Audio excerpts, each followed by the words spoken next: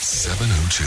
The UK Report with Adam Gilchrist. Brought to you by Wallet Pro from FNB Business. FNB, how can we help you? A division of First Rand Bank Limited, an authorised FSP and credit provider. Gee, we've only got a little bit of time. Adam, morning. Tell us about this killing of the tourist in Cyprus. This sounds senseless. Oh, morning, John. Yeah, I mean, of all the things to be killed for, but a British holidaymaker has been stabbed to death in Cyprus, it seems, for urinating in public.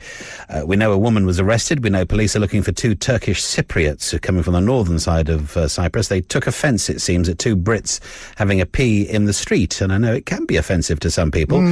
This in the sometimes troubled resort of Ayia Napa, famous for bust-ups between locals and British soldiers. On this occasion, not British soldiers, but George Lowe is the name of the man who was knifed to death. His friend Ben Barker also stabbed. There was an altercation when they'd had this pee.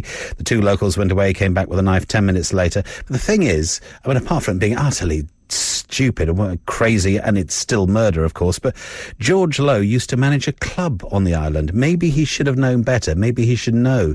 It's one of those things that, you know, you don't want to get up the noses of the locals, do you? And he clearly did with his actions. What a silly, silly story, eh? And the Labour Party, another controversy. Gee, it seems to be imploding, eh? Yes. One of the big controversies is totally nonsense, but still, I'm reporting it because people have made a big fuss about the fact that Labour leader Jeremy Corbyn couldn't name the price of a stamp, didn't recognise the TV presenters Anton Deck, and didn't know how many Olympic medals Sir Bradley Wiggins has won. And he's got into all sorts of social media trouble for the fact that he seemingly has got his mind on politics rather than pop culture. But arguably more important and more controversial, Islamic State. The Labour leadership challenger, Owen Smith, has suggested that any future peace talks on Syria should involve IS. As he put it, Sinn Féin was involved in talks in Northern Ireland, so why not IS on Syria, as long as they renounce violence before they come to the negotiating table? It's an interesting point, but boy, the flack that's come out of that. Interesting. I can remember when the ANC and renouncing violence was an issue here. At some stage, you have to talk to the enemies, don't you? And tell us about Michael Conlon. He's the boxer from Belfast.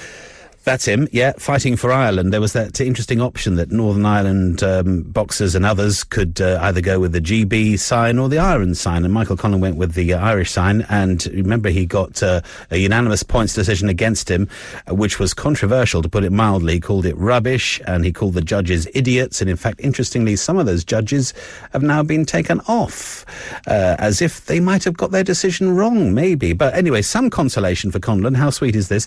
A young boy in Dublin sent a touching letter with his special primary school medal. 5-year-old Finn McManus was apparently so incensed at the boxing official's decision that he wrote to his idol, "I want you to have my medal because you're a winner." I'm sure Michael Conlon would still quite like to have had an Olympic medal, but you know, well, that's not a bad consolation, is it? Out of the mouths of babes. Thanks very much indeed, Adam. Our UK Report.